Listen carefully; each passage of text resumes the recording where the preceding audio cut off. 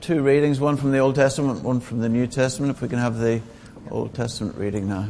The first reading is Genesis 11, verses 1 to 9, and that's on page 12. Now the whole world had one language and a common speech. As men moved eastward, they found a plain in Shinar and settled there. They said to each other, "Come, let's make bricks and bake them thoroughly."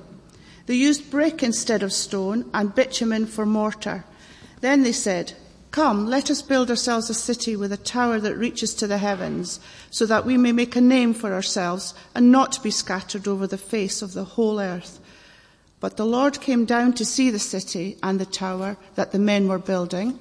The Lord said, "If as one people speaking the same language they've begun to do this, then nothing they plan to do will be impossible for them. Come, let us go down and confuse their language so they will not understand each other." So the Lord scattered them from there over all the earth, and they stopped building the city. That is why it was called Babel, because there the Lord confused the language of the whole world. From there the Lord scattered them over the face of the whole earth. Well, the second reading is Acts 2, verses 1 to 21, and that's on page 1093. When the day of Pentecost came, they were all together in one place. Suddenly a sound like the blowing of a violent wind came from heaven and filled the whole house where they were sitting. They saw what seemed to be tongues of fire that separated and came to rest on each of them. All of them were filled with the Holy Spirit and began to speak in other tongues as the Spirit enabled them. Now there were staying in Jerusalem God-fearing Jews from every nation under heaven. When they heard this sound, a crowd came together in bewilderment, because each one heard them speaking in his own language. Utterly amazed, they asked, "Are not all these men who are speaking Galileans? Then how is it that each of us hears them in his own native language?" Parthians, Medes, Elamites, residents of Mesopotamia, Judea and Cappadocia, Pontus and Asia, Phrygia and Pamphylia, Egypt and the parts of Libya near Cyrene, visitors from Rome, both Jews and converts to Judaism, Cretans and Arabs. We hear them declaring the wonders of God in our own tongues. Amazed and perplexed, they asked one another, "What does this mean?" Some, however, made fun of them and said, "They've had too much wine." Then Peter stood up with the 11, raised his voice and addressed the crowd. "Fellow Jews and all of you who live in Jerusalem, let me explain this to you. Listen carefully to what I say. These men are not drunk as you suppose. It's only 9 a.m. No, this is what was spoken by the prophet Joel. In the last days, God says, I will pour out my spirit on all people. Your sons and daughters will prophesy. Your young men will see visions. Your old men will dream dreams. Even on my servants, both men and women, I will pour out my spirit in those days, and they will prophesy. I will show wonders in the heaven above and signs on the earth below, blood and fire and billows of smoke. The sun will be turned to darkness and the moon to blood before the coming of the great and glorious day of the Lord. And everyone who calls on the name of the Lord will be saved. This is the word of the Lord. Let us pray. Lord, help us to look again at this familiar passage and learn of you. As Andrew prayed right at the start, give us obedient hearts to follow your prompting and your leading. Amen. I was talking just before the start to Dennis, and I said I had a thought that came to me about starting differently to the script, if you like, how I thought it was going to go. And he said, well, go with it. Because I wanted to give you some background as to what Pentecost is and what it was to the Jewish people who were gathered in Jerusalem that day. And then I want us to almost imagine ourselves again in that upper room as if it was us and learn that way. But something happened to me when I was a teenager, quite late in my teens. My dad was quite active in the Full Gospel Businessmen's Fellowship. He was was one of the people who was responsible for bringing that movement over to Ireland, so he was in at the start of it, if you like. And so I got to go to a lot of the meetings and meet a lot of the sort of speakers and people like that influenced me. But in one of the meetings, and I had received a gift of speaking in tongues through a baptism in the Holy Spirit when I was younger, like 14 or something like that. I'm not going to go into that in great detail, but just flag it up. So I was in this meeting, and it was a worship time, and I can't remember an awful lot about it, but my heart started beating like 100 miles an hour, and I felt like this element of an electric kettle welling up within me, and I just thought, I can't keep this in. I just thought, I'm going to have to say something. And I thought I was going to maybe shout the word hallelujah and see what happened. And I was at the back, pretty much the back row, and I thought, this is not going to go well. I just felt I couldn't sit on this feeling. As I spoke out, I didn't intend necessarily to speak in tongues, because it wasn't that kind of meeting which was inviting it, even though it was a part of their theology. And as I spoke, this eruption of tongues came forth, and I just couldn't stop myself for a while. I don't know how long it was, and I just felt I was released, and I didn't really know why I had been overcome like that. I didn't know what the purpose was. I was desperately hoping that someone's going to interpret that the end of the troubles in Northern Ireland were coming, because this young man has just done that.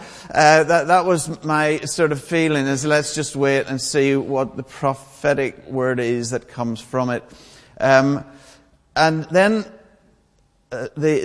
one of the speakers, a chap called the Reverend David McKee, a Presbyterian minister, says, and he'd just come back from being a missionary in India, and he said, this young man has just been praising the Lord in the language of a tribal language of a village in India. And he said the words were overflowing praise, glorifying God, and exalting Him. And people seemed to be blessed. I was disappointed. I was waiting for that this was going to be the end of the troubles. So in a kind of, because the outburst was so heavy on me, I expected more than that, believe it or not.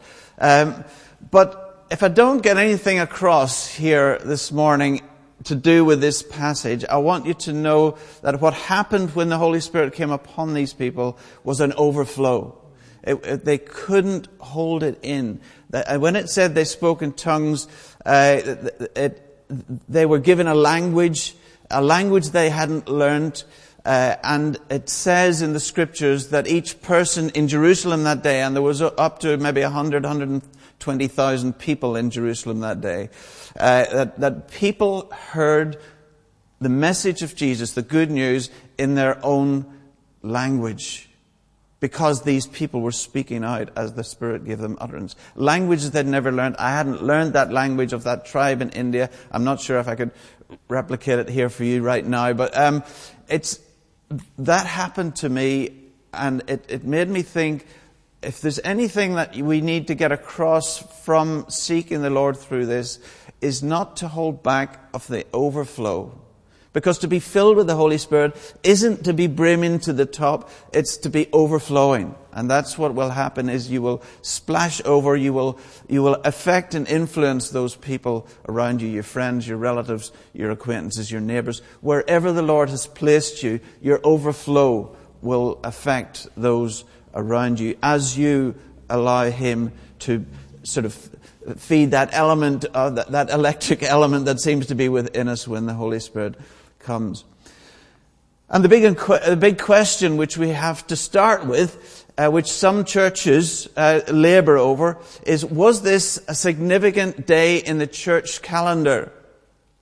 Or is this a day for today? So Pentecost is one of the three big festivals in the church calendar. It's big in the Jewish calendar as well, but it's one of the three big ones. It's Easter, it's Christmas, it's Pentecost. Those are the three big ones. You can mention Advent if you like, but the three big ones, Pentecost is one of them. And Jesus had ascended on high 10 days before, and then they were told to go and wait in that upper room. I'm not sure if it was the same upper room, but they were told to go and wait in that upper room. There was about 120 people in that upper room, it says, and they were waiting. They were perhaps lying low. Perhaps they were fearful of what could happen. 50 days before that, Christ the Lord had been taken, and the crowd had turned against him in a similar festival, Passover. The crowd had turned against him. And on the Friday, he was crucified at Passover, and on the Sunday, he rose again. 50 days later, we have Pentecost. Remember that number 50, because I think it is something which shows us the almighty, omnipotent God who can control time from eternity in a way that we don't even understand. So that's where they are. They're cowering, if you like, fearful maybe. But they're praying, they're breaking bread, they're holding meetings, they're having elections. They maybe even got a PCC going in this church in Acts chapter 1. It says they were electing another member. Matthias was elected at the same time to make the disciples up to 12. So they were having those kind of organizational meetings, but they were inward facing. They were looking at themselves. They were wondering what's next, and they were quite fearful, it seems. And today we ask again, do we stay behind closed doors as an Acts chapter 1 type of fellowship, or do we become an outward looking church that serves and allows the Holy Spirit to flow through us to be an Acts chapter 2 church? So as I said, I'll give you a little bit of background. Jerusalem was heaving on that day. The background to this was that Pentecost was a big festival. And I told you to remember the number 50. So 50 days after the children of Israel escaped by Exodus from Israel, and that was, they escaped after their Passover, which of course was when an unblemished lamb was slain, and that lamb that was slain protected them from, well, let's just simplify it and say from the last of the plagues that was befallen the Egyptians. So they were protected, and that was the Passover. 50 days after that Passover, the Lord gave the law to Moses on Mount Sinai. 50 days. And they celebrated that at what they then called the Festival of Weeks, or Shavuot. And that was their festival, which was like a harvest, but they celebrated the giving of the law. Now jump into the New Testament, and the passage that I've just mentioned to you, that the Holy Spirit, or the people had been told to go and wait, and I think that was in Luke 24, I can't find it. Luke 24, towards the end, they were told to go and wait. And so that's where they were, but what day are they waiting? Let's remind ourselves that, as I've said, the crucifixion was at their Passover. 50 days after the Lamb of God who came to take away the sins of the world. That's what John the Baptist called him. 50 days after the Lamb of God came, they were told to go and wait. And 50 days later, we have Pentecost. Penti, a Greek word for 50. Does that sound to you like a coincidence that it just happened? Could it not have happened 2 days after the ascension, which was 10 days before? Why could it not have been 42 days after the Passover, I wondered? Is it just a coincidence that God, who I believe is a God of numbers, I think there's a pattern of numbers that some people believe there is to be discovered in the Hebrew Scriptures.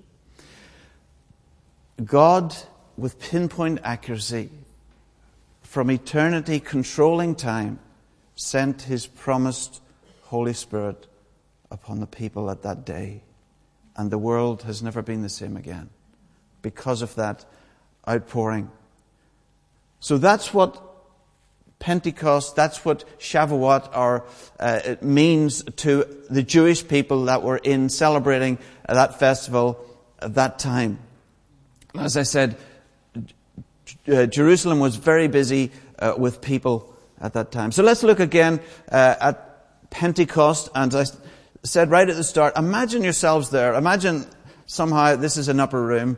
I know you're going to have to use your imagination there, but imagine this is an upper room and see if we can learn afresh from this miraculous happening called Pentecost, when the Holy Spirit came. And I want to latch onto 3 verbs that are given in the first 3 verses. Acts chapter 2, verse 1, 2, and 3. The first verb is that they heard. The second verb is that they saw. And the third verb in Acts 4 is that they spoke. So no PowerPoint presentation here today, just 3 words that I want you to hold on to. They heard, they saw, they spoke. Acts chapter 2, verse 2, it says, they heard a sound, King James Version, like a rushing mighty wind. They heard a sound like a rushing mighty wind. The sound filled the whole house, it says. The Hebrew word for this sound is ruach. It's, if you have any English scholars here, it's onomatopoeic. It's meant to be. It's meant to sound like it describes. It's that sound that filled the whole room. And it says it was like a violent storm in the version that we've had read to us. It doesn't say there was a violent storm, their hair wasn't all over the place. It says it was a sound like a violent wind. Ruach. Now that's also the same word that we had when God created Adam in Genesis chapter 2. When God created a listless body and God breathed His life, Ruach, God breathed Ruach into that creation, and a human being was formed, living on the breath of God. That's that same Ruach that filled the room on that day in Acts chapter 2. I believe the disciples in particular, who'd been with Jesus for 3 years, the disciples in particular would have associated that mighty wind sound with, this is it. This is what we've been waiting for. We didn't know what we're waiting for, but fasten your seatbelts. This is it. And I believe they would have associated that with the word that they would have known, ruach. Our Greek people would know it as pneuma. Pneuma, where we get the word for the air and pneumatic tires and stuff like that. So it's either Greek or Hebrew would have been familiar. This Acts chapter 2 group of lifeless people, a body of people in that upper room, praying, yes, breaking bread, yes, cowering, listless. The Holy Spirit breathed Ruach upon them, and they became full, a body there to glorify God. It was no longer an organization of people, because they heard this sound like the Ruach, like a mighty wind that gave that body the ability to go out and minister for him in their locality and Judea and the ends of the world. The church is not meant to be a group of people, a body of people that are barely alive behind closed doors. We're meant to be an outward-looking people that are inviting the Holy Spirit once again to turn us outward-looking and ministering and hearing the needs of the people around us and serving them both with the gospel and their needs. So that was the first verb they heard. The second one was they saw. So the second one was they saw in verse 3.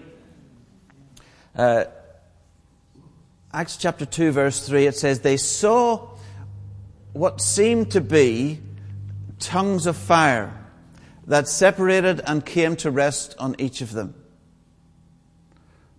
Now, we don't often think of that as a visual thing. I think when we imagine what really happened that day, we believe it, but we don't actually think of it as visual.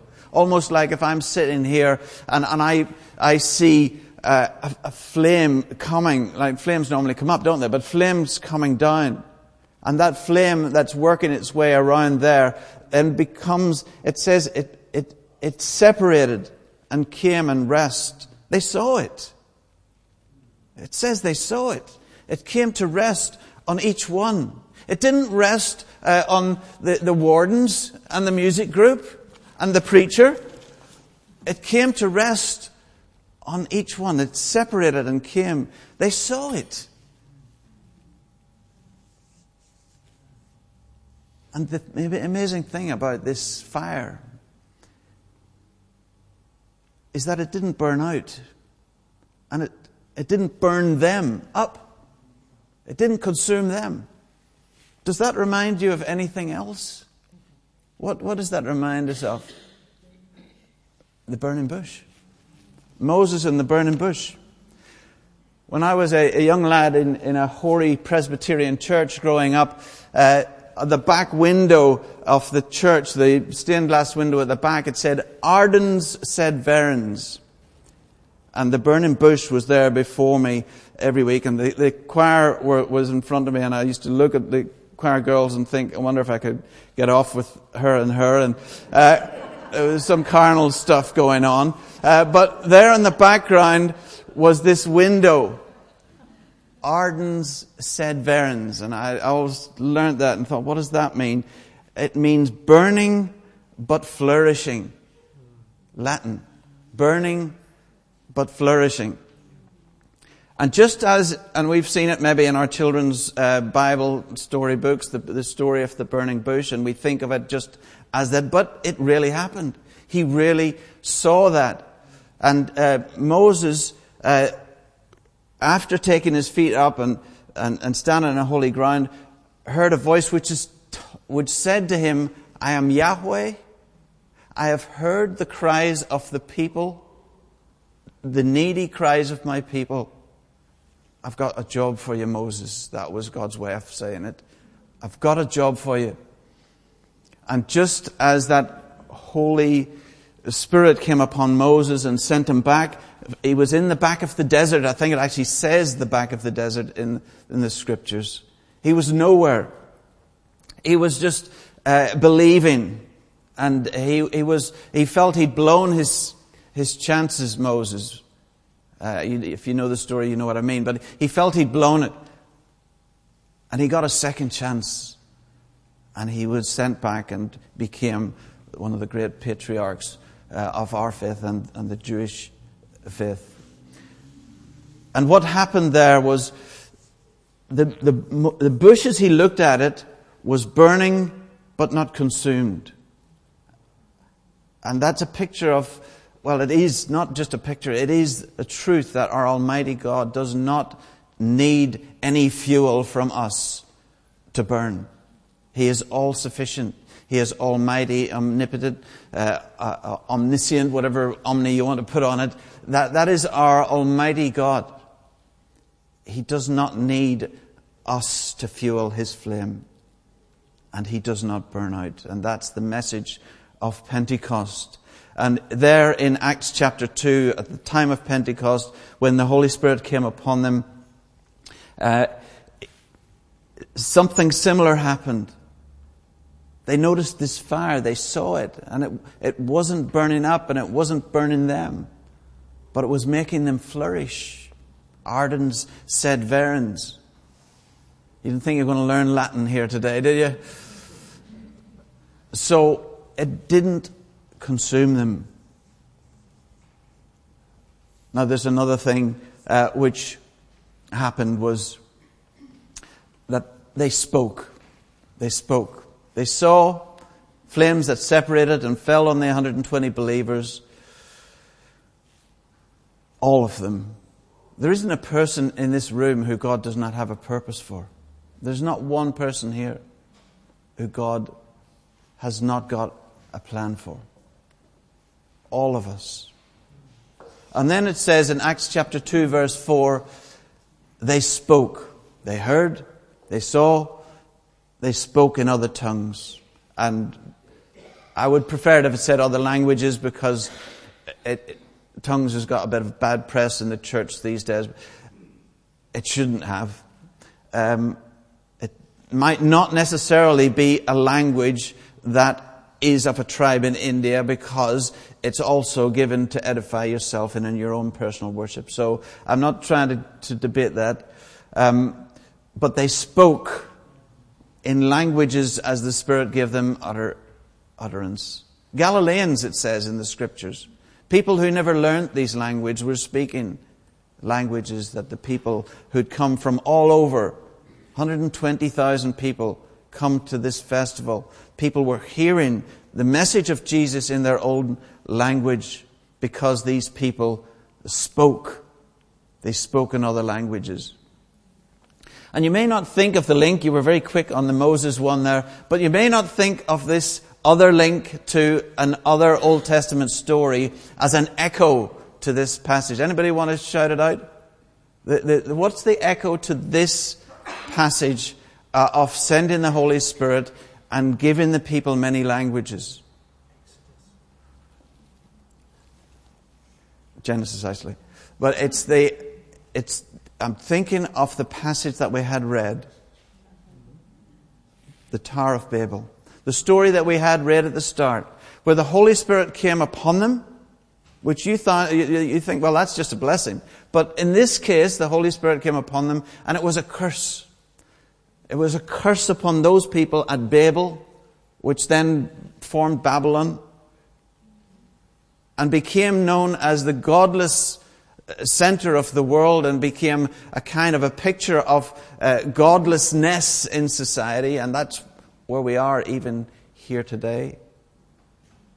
And Babylon was a bunch of people who sought a unity that sounded so good and so right. It sounded so peaceful and loving. It was a unity that you couldn't really argue with. But it says in the Scriptures that they sought to glorify themselves and to make a name for themselves. And God, Almighty God, said, I can't have that. That is not how I want man and woman to be. Man's chief end, this is a Presbyterian Westminster Confession as well. Man's chief end is to glorify God and enjoy Him forever. Many of you know that. To glorify God and enjoy Him, not to glorify himself. So the people at the Tower of Babel, building this great tower which was going to reach the heavens, and people were going to see it from miles. What did the Holy Spirit do? It came upon them and gave them all a different language so they couldn't understand each other. Now that sounded like a comedy. You know, just what happened there? They couldn't communicate. And I imagine they went off and they scattered and they formed their own groups based on the language which they were stuck with. So the reversal of that happened at Pentecost in Acts chapter 2, when the people were gathered in one room. And through many languages coming upon those people in that 120 people gathering, it brought the message out to that 120,000 people. And through many languages, they became one body. Whereas in the society, a godless society, many languages sent them and scattered them. The Holy Spirit coming upon them at Pentecost brought them into one body, one people, many languages, the worldwide church, Jesus Christ as Lord and Savior. And that's what was going on there.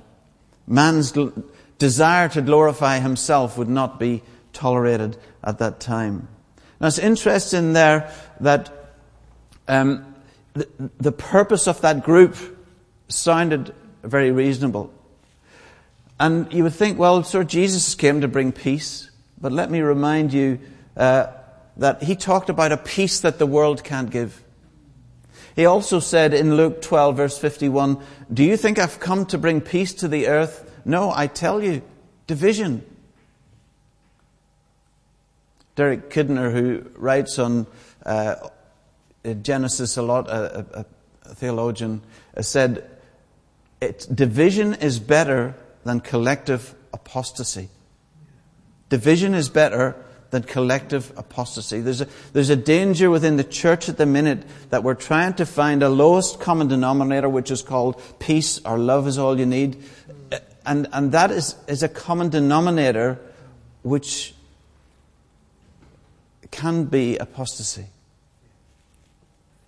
Division is better than collective apostasy. As the godless society of that day sought to glorify themselves, God caused something which was tongues, which divided them. In contrast, on Pentecost, he sent a blessing, which was this tongues that brought the people into one body, one group. But what does that have to do with us here and now? Here we are in Newport. What does that have to do with us here and now? It's a great story. I think it's got everything to do with us.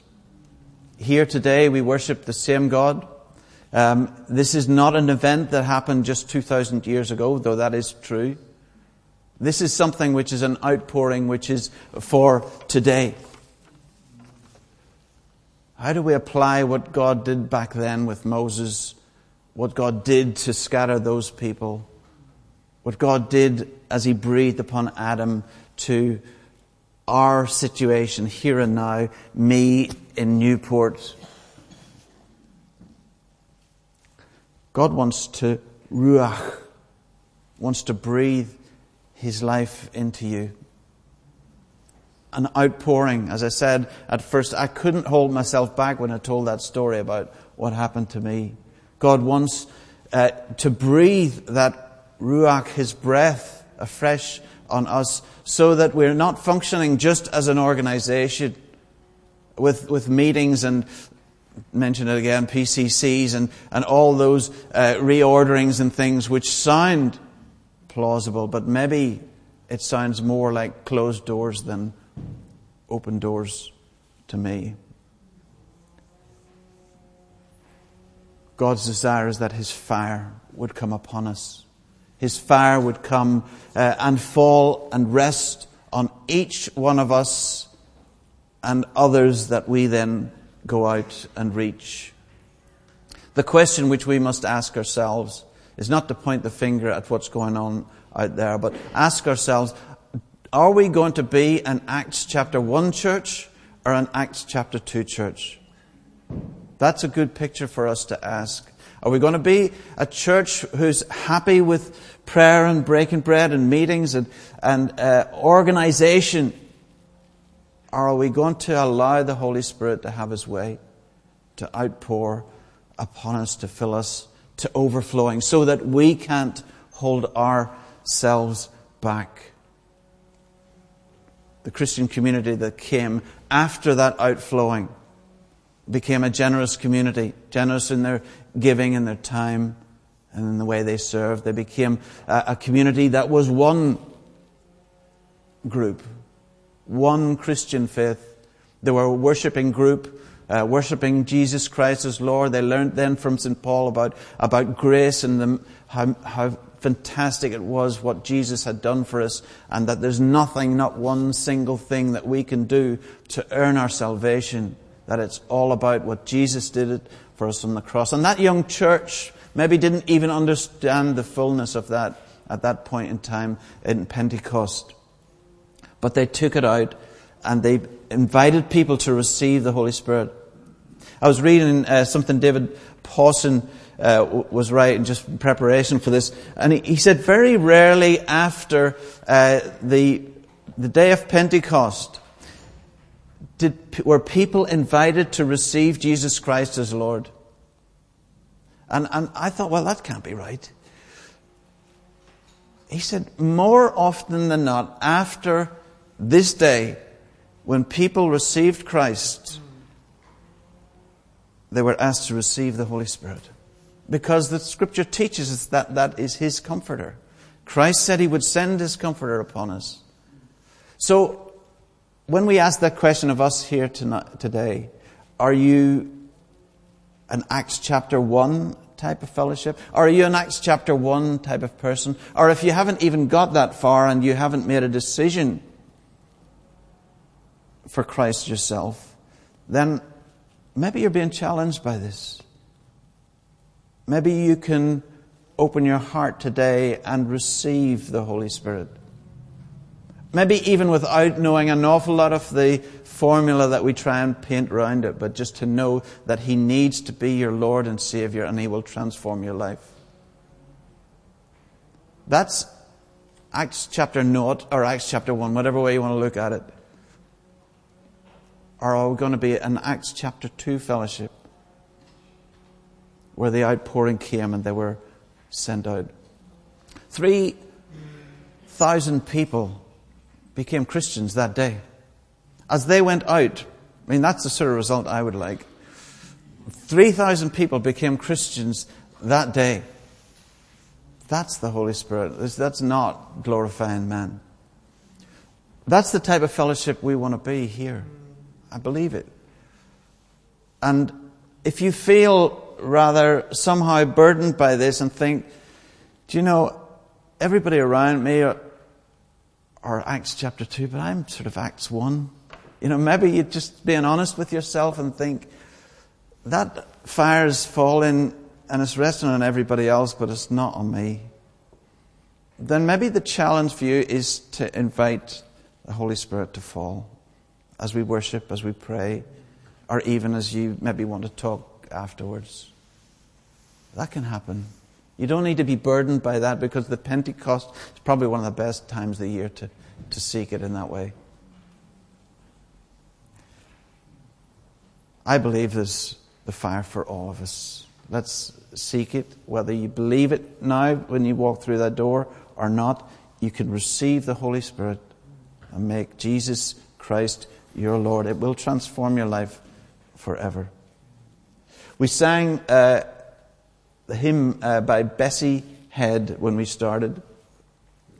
Belfast woman, so you thought I might get a bit of Northern Ireland in there. I'll read the first verse to you again. It's a prayer for us, and then we'll conclude. O breath of life, come sweeping through us.